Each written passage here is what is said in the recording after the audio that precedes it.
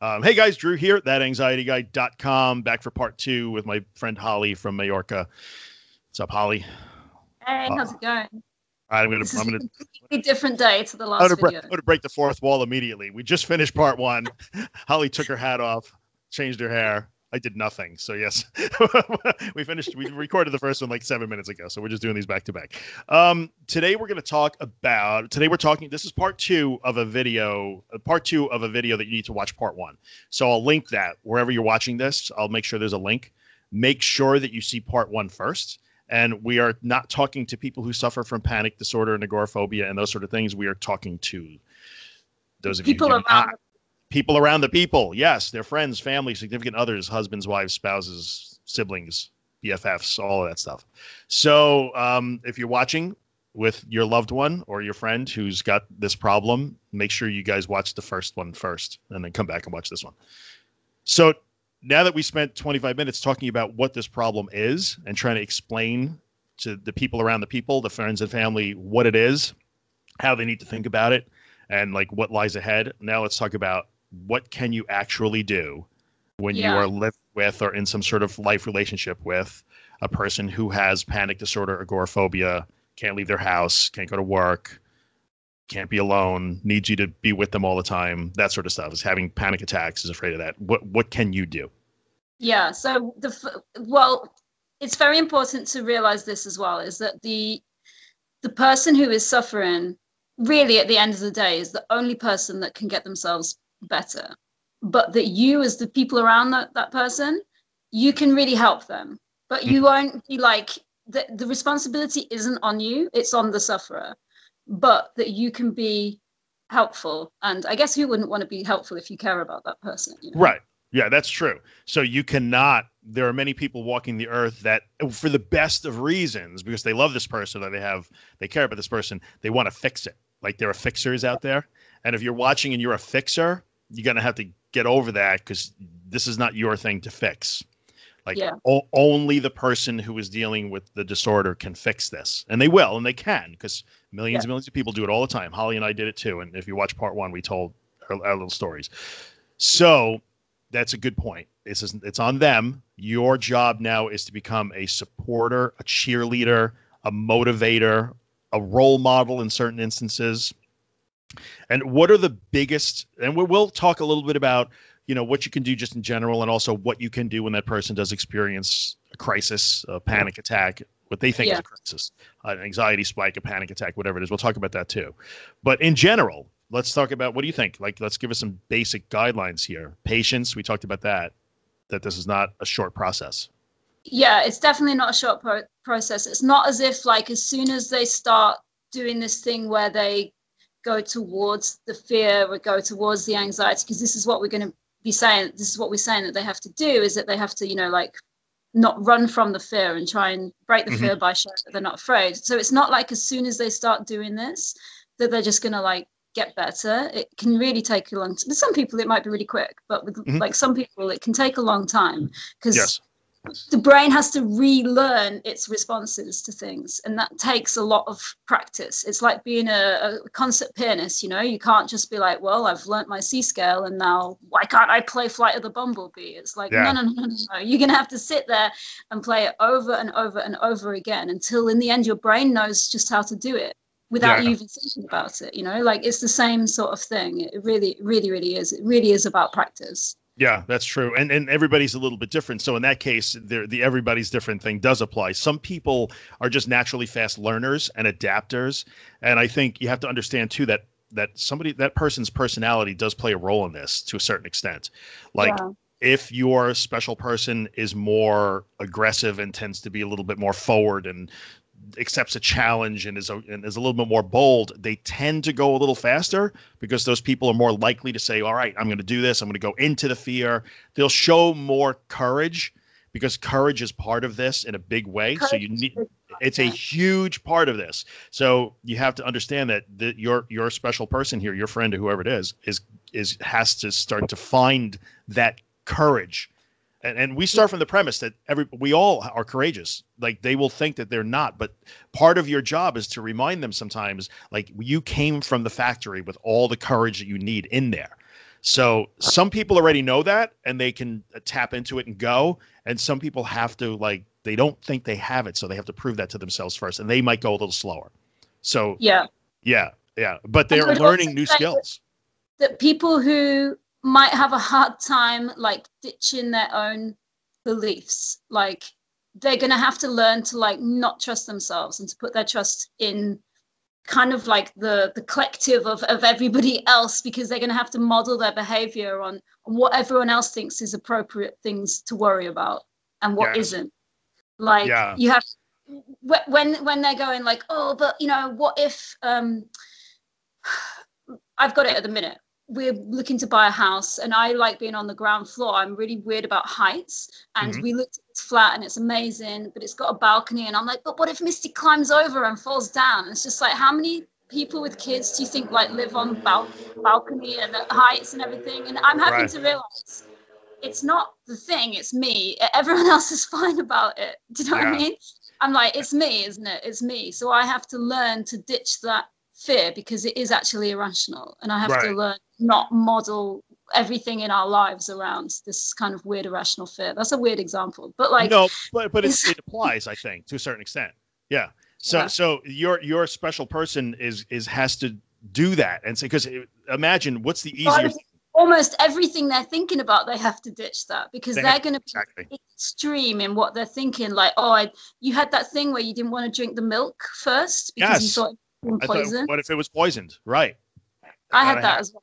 I had to ditch that. I had to say, like, this is ridiculous. And so in a way, like, and the reason why they will be resistant to ditching those thoughts or they'll hang on to their old habits is they truly believe that they're keeping them safe. So all you want them to do is walk down the block and mail a letter, or walk down the block and pick up your daughter from the bus stop. That's all you want them to do. But to them, in their brain, especially in the beginning, they're thinking like, you are sending me to certain death, and they believe that. So what's easier? Like, let me go and walk down the block to certain death, or let me hang on to the belief that if I just find the right herb or pill or do something different, or keep going to the doctor to look for something, they want something to be physically wrong so they could just fix it and this will all go away. That sounds a lot easier than walking to certain death, which they think they're doing. So just be patient, because some people can do that faster and some people cannot. I think we're not talking, it's probably safe to say we're not usually going to talk about years here. Some people see really fast progress in a matter of weeks. Not perfect. No one goes back to normal in weeks, but like, I was pretty fast once I got my acting gear, and some people will take months and months and months, but that's okay. It is what it is. I mean, I suffered 20 years, and once I realized that I'd sort of worked on other bits, but not the final, like, not this. I hadn't really realized this.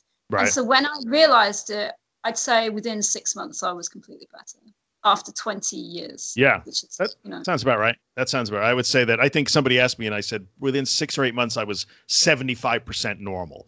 And the other 25% were just things that I had to intentionally try to do, because I didn't need to fly to Los Angeles that day. So, like, how do I tackle that if I don't need to do it? But so that's even now I'm still sort of unraveling little bits, like the balcony thing. Right, right. So stuff may linger for a long time, but life gets back to pretty normal relatively quickly within months. 6-8 months. Most people are pretty far down the road.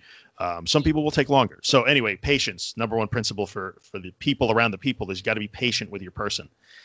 And if we're going to say that, let's talk about that thing where the sufferer themselves. So now we're talking to you, like agoraphobic person or panic disorder person.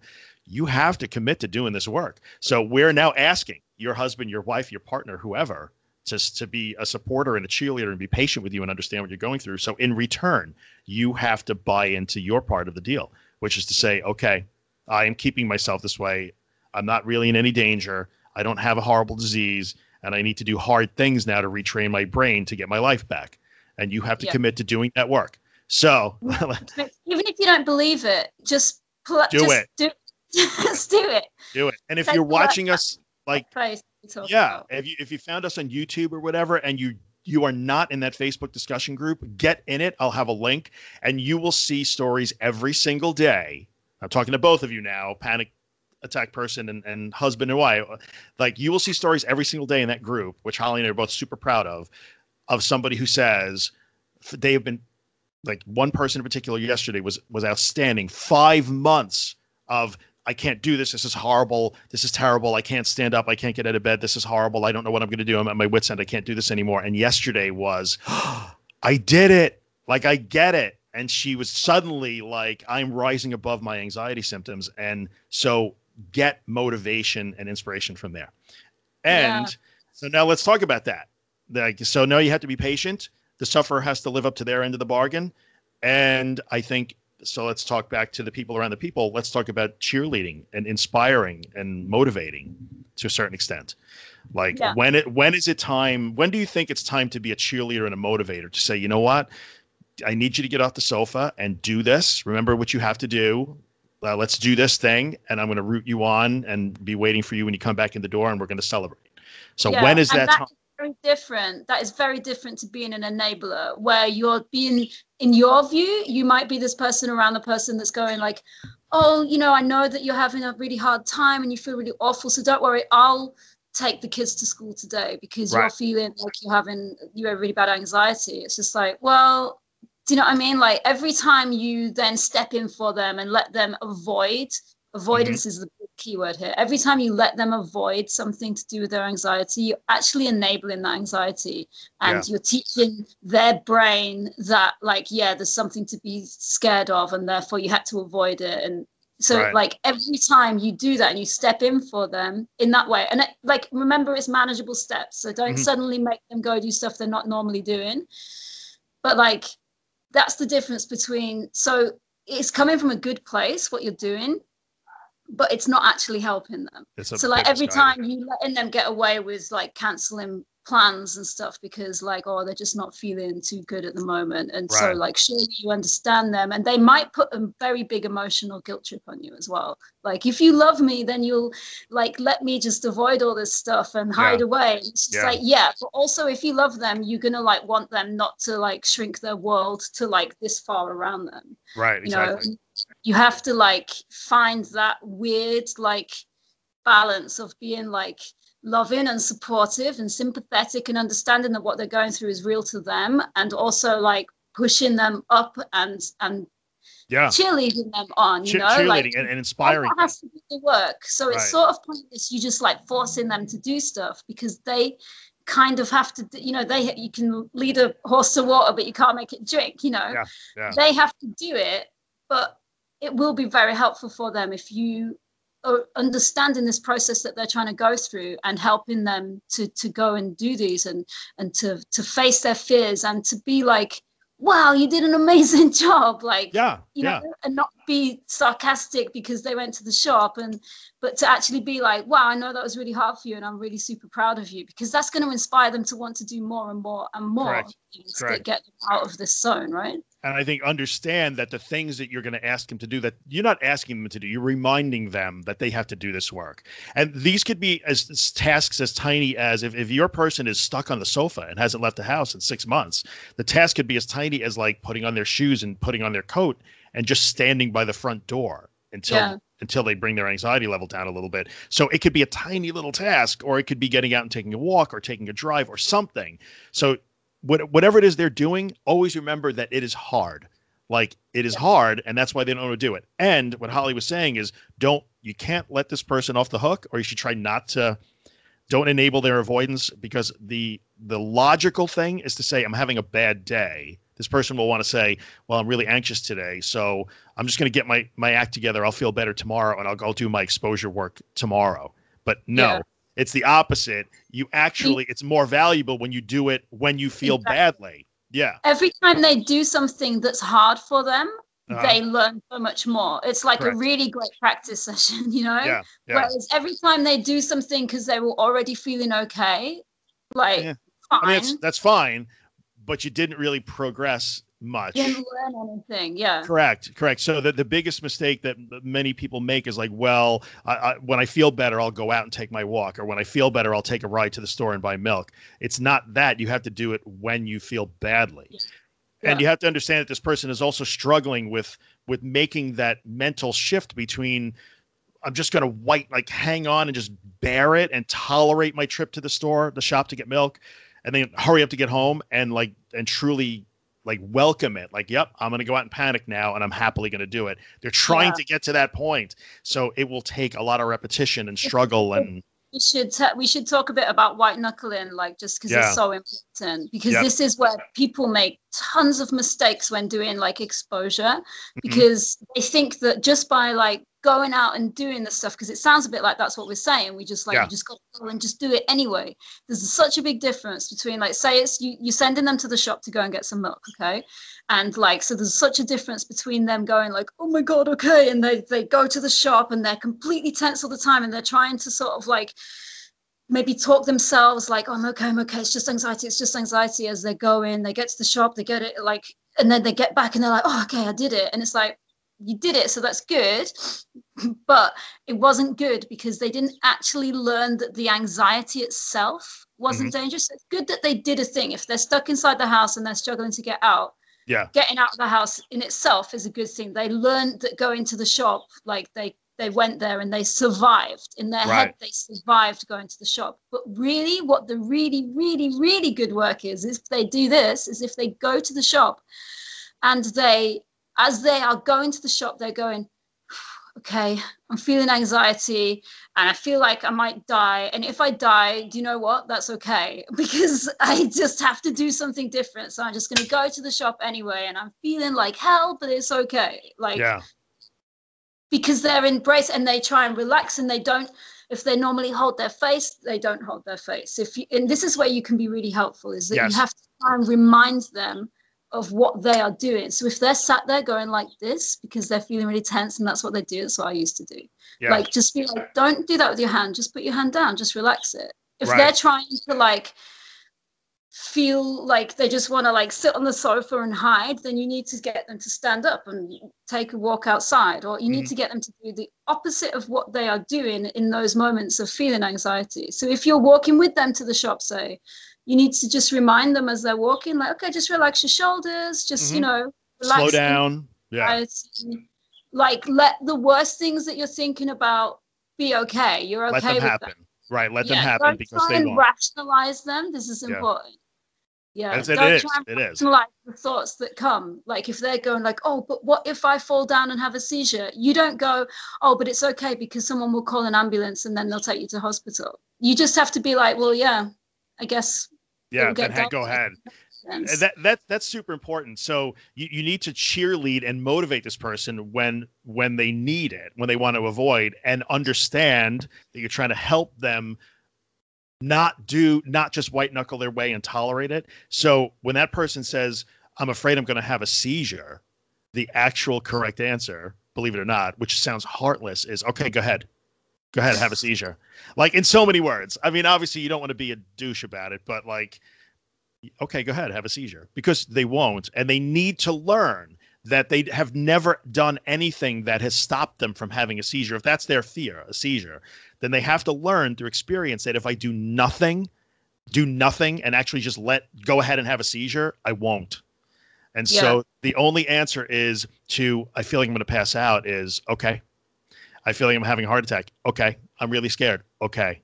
Just calm. Okay. Yeah. And so your job is to remind them of what if they're going what if I go to the shop and then I have a panic attack and everyone in the shop sees me having a panic attack? Okay. You don't say to them oh, well, don't worry, because actually this, you need to just say well, yeah, people might see. Right. That might happen. Okay. You'll have a panic attack and you'll be okay. And the end result, because this person is trying to build experiences that always end with, and I was okay. So they're trying to build stories that for their brain that always go, I went into a scary situation, I felt really badly, I did nothing about it, and I was okay. It always has to end with, and I was okay. And there can't be anything intervening in the middle that says, oh, I snapped a rubber band and I was okay, or I drank water and I was okay, or I was with my husband and I was okay. I did nothing and I was okay. Yeah.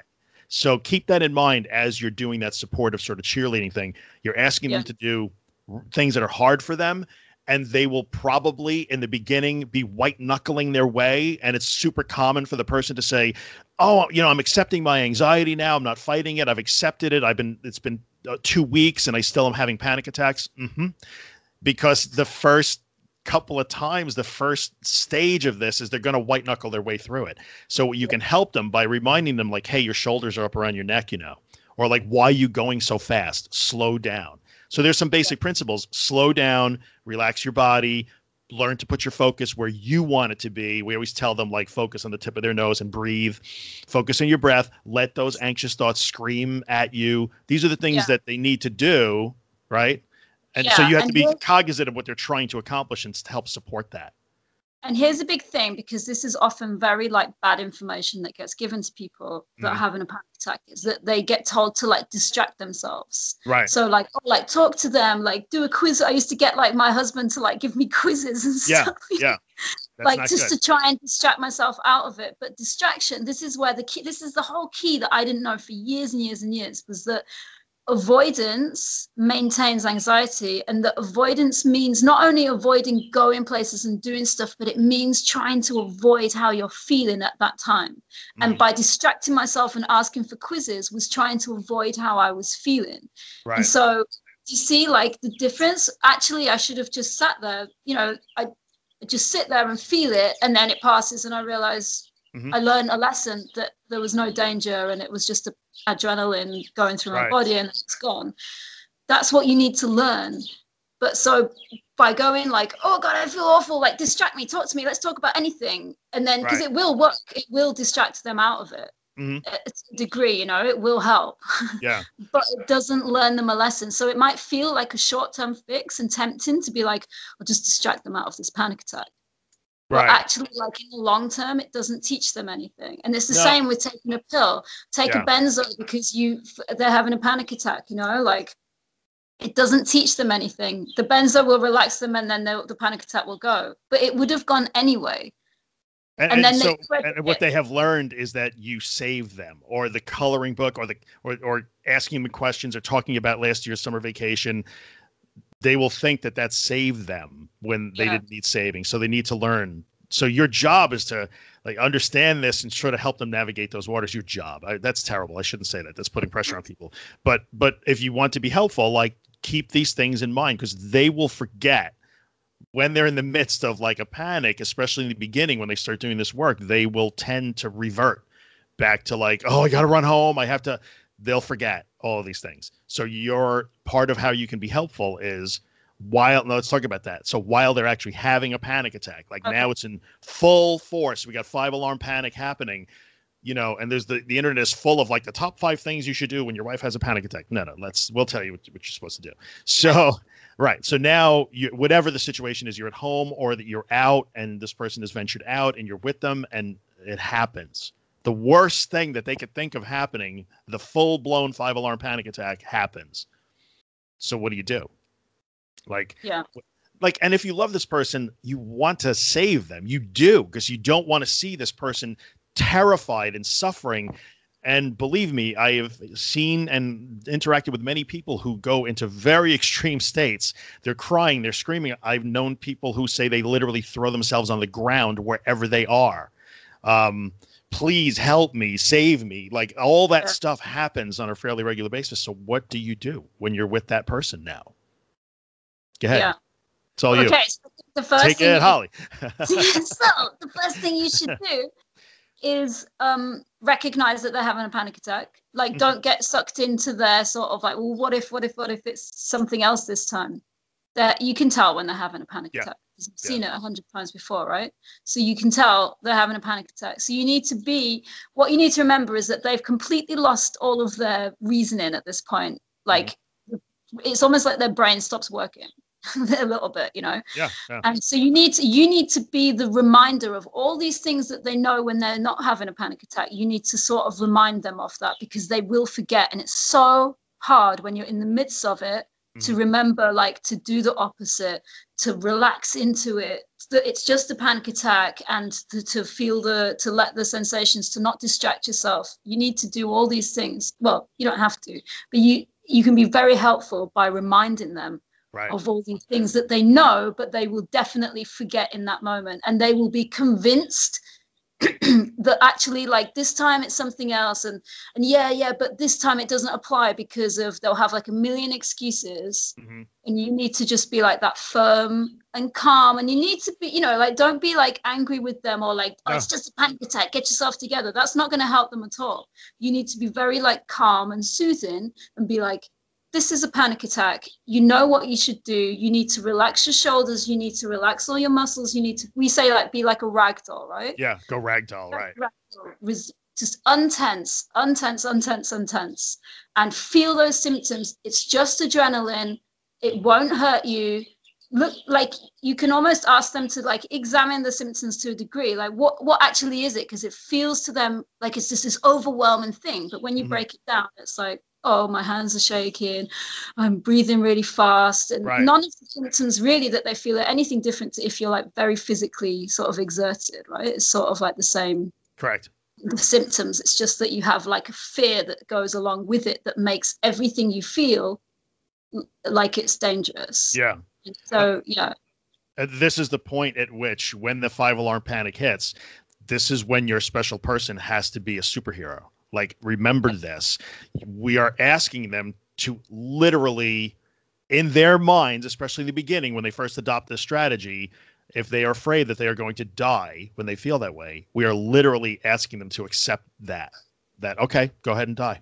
Like, imagine how horribly counterintuitive and difficult it would be to put your brain around that strategy that says, all I want to do is run and be saved and be safe and tense and fight, but I'm going to do exactly the opposite and literally surrender to this horrific experience.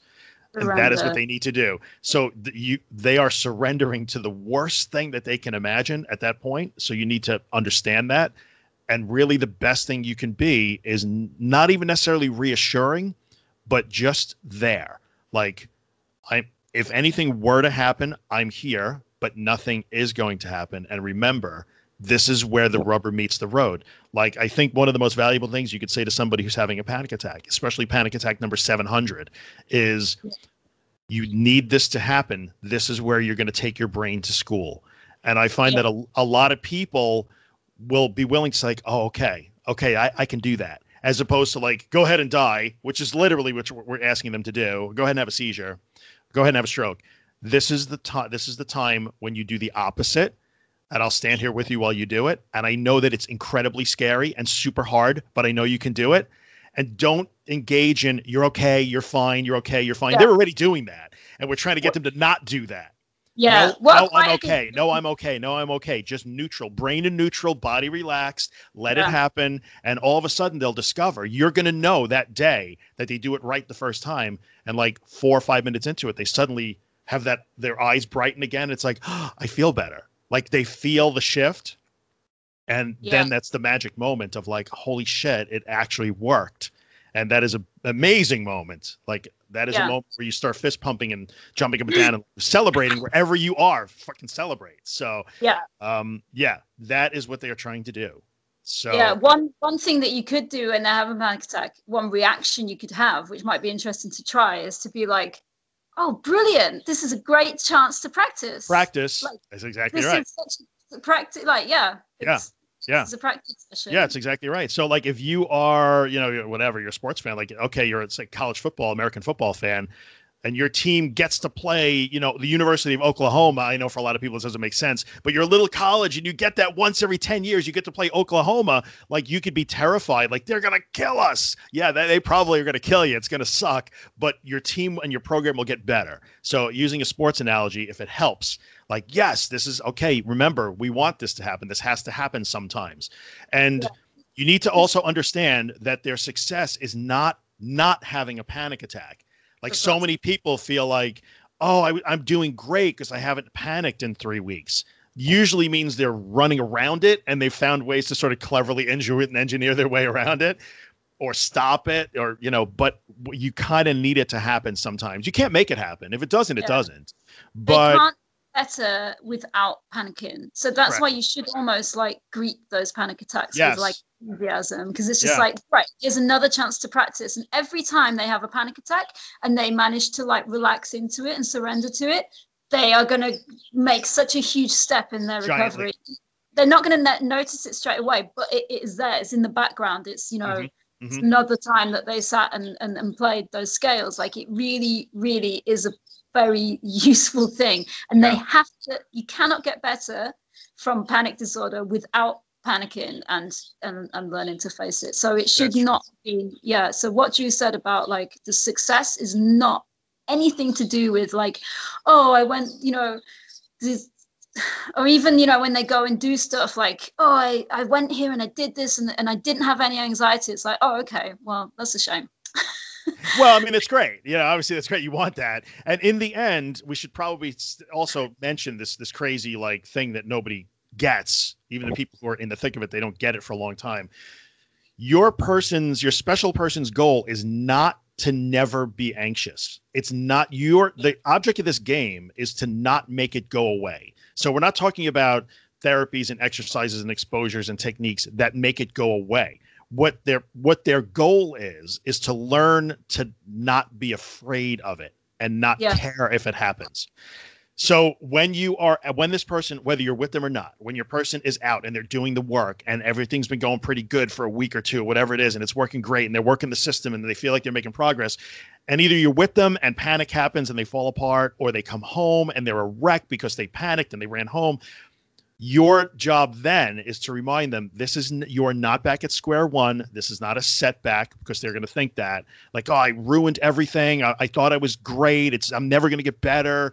Honestly, setbacks don't exist in this. There is no such thing. There is no such thing as a setback. So in that case, your job is to sit them down and give them a hug if you need to, and be compassionate and say, this is not a setback. Remember, you have to feel that.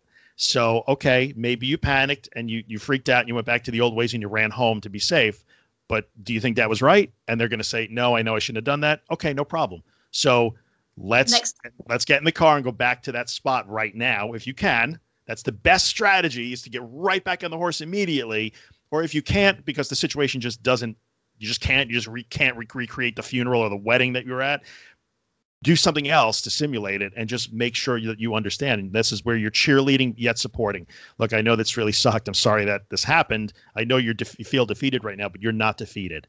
You're not you're not defeated. Remember, you have to go through those things constructively in order to move forward. So that you guys are not working together toward, don't expect that your friend or wife or spouse, whoever it is going to do this and stop panicking or stop having anxiety. They won't. That's the secondary result. First, they will get to the point where you guys can go out to dinner or go to a birthday party or go to a concert or a sporting event or just go shopping.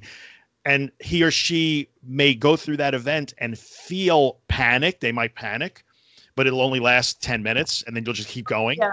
It won't be a disruption. Or they might feel anxious constantly, but it won't matter. Anticipation about it. Correct. Yeah. Exactly. And you'll see the difference between, okay, I'll go out to dinner with you, and they just bear it because they think they have to. You'll know the difference. The goal for them, and you'll see when they get there, is, I'm feeling really anxious right now in the shopping mall as we walk through, but okay.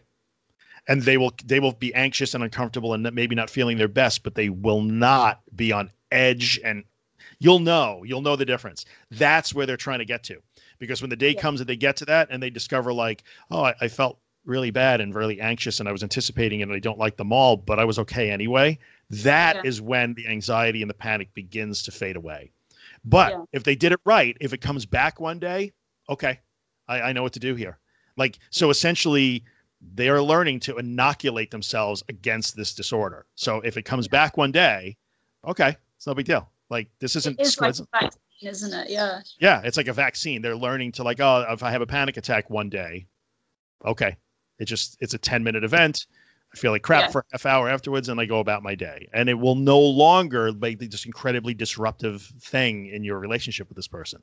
So, because what happens is that it's hard for them to believe it at the moment. But what happens is that when you have a panic attack, when you know how to deal with it and that you don't have panic disorder anymore, like us, because we still very occasionally get panic attacks. Sure, I can have them now and then. Yeah. And it's just like, it's annoying and it's like not very nice at the time, but honestly, like, I don't even think about it afterwards. It doesn't affect my life. I don't avoid anything. I don't change any. Like, it just doesn't matter. Right. It's like being like ill, like physically for like a 20 minutes or something, you know, like Yes. it Yeah. really isn't like a thing that is a problem. And you can have a panic attack whilst doing all the stuff you normally do anyway, you know, like actually. Right. Like you can be in a meeting with people, you could be driving the car. I've had panic attacks on stage, singing and playing, you know, and like actually it doesn't even matter. Like it's so sort of irrelevant. And when Yeah. you realize how much you spent of your life trying not to have a panic attack, and actually that was what was causing all the panic attacks. Was the trying not to? Yes. Oh, it makes you want to like hit yourself, you know, like. Yeah, yeah, and I think in the end, I mean, there's so much more. We could talk about this for hours and hours and try and give these tips to people. But I think in the end, patience. It takes time. You have to be a motivator and a cheerleader. You have to be a role model, but you also. Oh, you have something else? Go ahead. Let's throw it in there. Yeah, this is really for the people around the people, like, because I would like it to I think people in human nature feel like when they're feeling bad, feel like they have to withdraw away from people and not be around. Like this is more for like maybe not the like the significant other or the very close people, but more like the sort of more like the friends or like the sort of more surplus people. Right. That like it doesn't matter. Like if your person doesn't want to come to dinner with you or to the party or around to your house or meet you for coffee because they're scared that they might be feeling bad, like you should also make it clear to them that like you don't care if they're feeling bad or not. Yeah. Do you know what I mean? Like that's really good. Why should they feel like they can't be around you because they're not feeling like 100%? Like it's just bullshit. Yeah. So you should really try and draw that into them that like it just because people are feeling bad doesn't mean that they should try and withdraw from being around people, because that really isn't the case. And nobody who cares about you would want that, you know? No, that's true. And I think you're right for friends and like more of the peripheral people that you encounter in social situations, but even for everybody, even the significant others, like it's, you know what, let's go out to dinner or let's go to that movie. Let's go see that movie. And you know what, if you really feel horribly and you panic at the movie, all right, it's okay. I won't, like in a way, as their partner in life to a certain extent, or as somebody that they care about, you have to be willing to say like, well, I know that this person doesn't want to do this. They're going to do it anyway because it needs to be a learning experience. And if they panic in the movie, you really have to be okay with that. And you have to let them know that too.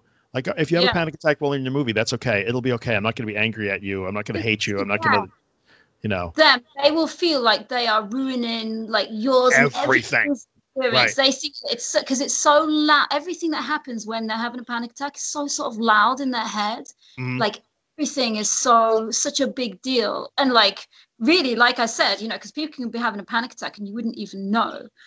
But inside their head, it's like this huge, crazy thing. And so you could be sat to someone in the movie theater and they're having like huge panic attack and you wouldn't even know, but to them they're like, oh, I've completely spoiled your whole experience. It's just like like, right. So the best thing you could do is to, first of all, you have to truly feel that way. So if you are in that situation where you're like, if you panic, if you in your head you're thinking, if you panic in this movie I'm going to lose my shit, you got to work on that. Like if you really think that, like, so you have to really truly say like, you know what? I don't care if you panic in the movie or if you panic at dinner. I would rather that happen and we be together and we try and do this thing together. So you have to be on board with that. First of all, you can't pretend. But I think there was something else that I was just going to say, and now it went out of my head because I started saying another sentence, which was a big mistake. But that thing, like, that thing where they feel, let's address the center of the universe issue. I mean, we're 40 minutes, but let's address that anyway. I think one of the things that becomes the most stressful factor in a relationship, whether this is your friend or your spouse or partner, whatever, is the fact that you may begin to look at that person as like, it's always about them. It's always about them. Why is it always about them? Everything is about them. And you know what? Here's truth here. Here's real talk. Like for somebody who is dealing with an anxiety disorder, panic disorder, agoraphobia, since they are driven entirely by how they feel and a fear of how they feel and what they think, it is all about them. But they're not being selfish. So you Yeah. need to accept and understand that this person, I mean, there are selfish people in the world, so it's possible that that person is a They selfish might be person selfish by as hell. nature, right? It's possible. But in the bounds of the disorder and what's driving their behavior, they are not trying to be selfish. This is not an ego thing that says, I want the world to revolve around me. Please revolve around me. They don't, they'd rather not, really, but they can't help it. So, yes, they are continually driven by being worried about what they're thinking and how they're feeling. So no matter what the event, they will turn it back into themselves. So like, oh no, I woke up this morning and the hot water heater broke and there was a flood in the basement. Now I'm going to have a panic attack and be in a tizzy. And all you want to do is call the plumber and fix it. And your husband or your wife is panicking and like sitting on the sofa in tears. And you might think like, Jesus, like this is so selfish. Why are you so self-centered? They're not trying to be self-centered. They just take everything and reflect it right back inside, and they focus inward on how does this make me feel? How do I feel now? How do I feel? How's my heart doing? How's my breathing? Am I tingling? Am I panicking? Am I nervous? Like, so it's not being selfish. They don't want to do that. So you have to understand that, yes, you're getting resentful, especially if you're close to this person. This is your life partner in some way, and you feel like, Jesus, everything revolves around them. If you help them through this process and understand, like, when you feel that, really the best thing to do is say like, okay, let's remember here, sit down quietly and rationally and say, I know that the hot water heater flooding is really stressful, but remember that stress doesn't have to become panic. Like you're taking this and turning it in on you're doing that thing again where you turn it in on yourself. Not you're doing that thing where you're selfish. It's you're doing that thing again where you're focusing inward when really the problem is all the water in the basement. Let's focus on that and solve it. And it'll get them out of that. Try and keep their focus out of themselves. Right. The real problem here is that there's water in the basement. The problem is not that your heart is racing. So you have to gently remind them you're doing that thing again where you're focusing on yourself. You're turning it inwards. And it's not about that. It's about the water in the basement, or it's about the fact that the dog just ate dinner and we have to find a new dinner or whatever it is. So we see this in the group a lot. You know, people will go through like a very extreme thing, like maybe like their granddad just died and they were, you know, like at their bedside when it happened, and like all this horrible stuff happened, and all they're talking about is how they feeling because they're having anxiety. And it's just like, whoa, why are you not like more stressed about like the actual bad things that are happening? Correct. And that's what, like, that's how sort of, like I was saying, everything's so loud and sort of just such a big deal, and it's all this thing, and it is just this crazy sort of irrational thing. But here's the good news, is that every time they do that thing where they have a panic attack and you help them like remember to relax into it and face it and accept it and surrender to it, and they learn that thing and they make that progress down the road, down these 6 to 8 months or however long it takes them, not only will they learn that when they have a panic attack, like it's not such a big deal, and that it doesn't like become, they don't start like avoiding all the stuff in their life to try and avoid it. So, but actually like the panic attacks will become less and less as well. And then all the other stuff like lifts. It's like they're in a fog at the minute. Right. And it's not really quite them, you know, like they're in there, but like they're so in this fog, they can't see outside of it. And when they make this journey and they go through these steps, it all starts to lift, and all the negative thoughts that they've been constantly bombarded with will start to lift, and the rationality will come back, and the sensitization, we call it sensitization, where everything's like a trigger, everything, you know, like, they're always scanning, right? That'll stop. A big loud noise because you cheered the football result, like that's not going to cause them to have a panic attack anymore, like, you know, like them. And in a way, they'll stop being so-called the center of the universe. Like all of that will lift. So when you work together and help them get to that point where they're not afraid of how they feel anymore, because that's in the end, that's what this is. The disorder is defined by being afraid of how you feel. So let's address it just for a second. Like, so we talked about in the first video, it's not about take a pill. It's really not. Like, sorry for listening to us. We're not about take a pill. Many people are about take a pill or find it, or we're not. So deal with it. But it's also not about, it's not about just general anxiety. Like, oh, you're a worrywart. It's not that. The disorder happens when you become afraid of how you feel. You're constantly afraid of how you feel. Because of it, and you change your life because of it. So remember that there's a big difference there. And when they lose the fear of how they feel, which is an irrational fear because how you feel doesn't hurt you and what you think doesn't hurt you. You know, when they lose that, all of that stuff somehow changes. So if you can, this is, you know, and people say all the time, well, how would I tackle going back to work? It's the same as how you tackle going to the supermarket. If you can't go to the supermarket, if you work on the supermarket, it'll be easier to go to work. So, and when you work on like taking a 2-mile walk or, you know, whatever, a 2-kilometer walk around your neighborhood that you couldn't do 6 months ago, when you could do that, it's easier to go to the supermarket, the shopping mall, and the school run to pick up the kids. So it all progresses at the same time because the object is just lose the fear. If you stop being afraid, everything else starts to fall into place. You stop being the center of the universe. You stop scanning all the time because now I don't care if my shoulder hurts. Like my shoulder hurts, it's probably because I heard it in the gym. And I'm not thinking anymore that, oh my God, that sends me into a total inwardly focused ball of anxiety. It doesn't anymore. So help them do the hard work and be patient and understanding and firm and compassionate at the same time. And it isn't about you, even though maybe this has really negatively impacted you for a very long time. If your person has sat you down to watch this video, then I think it probably means that they are ready to try something different. So do your best to forget the weeks, months, even years of like, this has ruined my life or our life. And like, try to think of this as, okay, this is something new we're going to try now. And it's proven it works so well. Like, okay, I'll get on board with this. I'll do it. Like, you got to buy, just so if anything else, like buy into this process and buy into it and help them buy into it. And like amazing things will happen. Not a miracle cure. It takes time. It's really hard. It's not a linear process. There's ups and downs, but you know, there you go. So our 20 minutes turned into 50 minutes because there's just so much to talk about. And I would say that this is good. Like, you know, you guys could talk.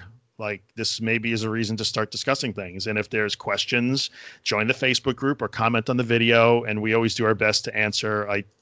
Might not every day, but I try and check my YouTube comments on a regular basis. And like, it's a discussion worth having because there's a light. Like, you have to understand that there is a light at the end of the tunnel.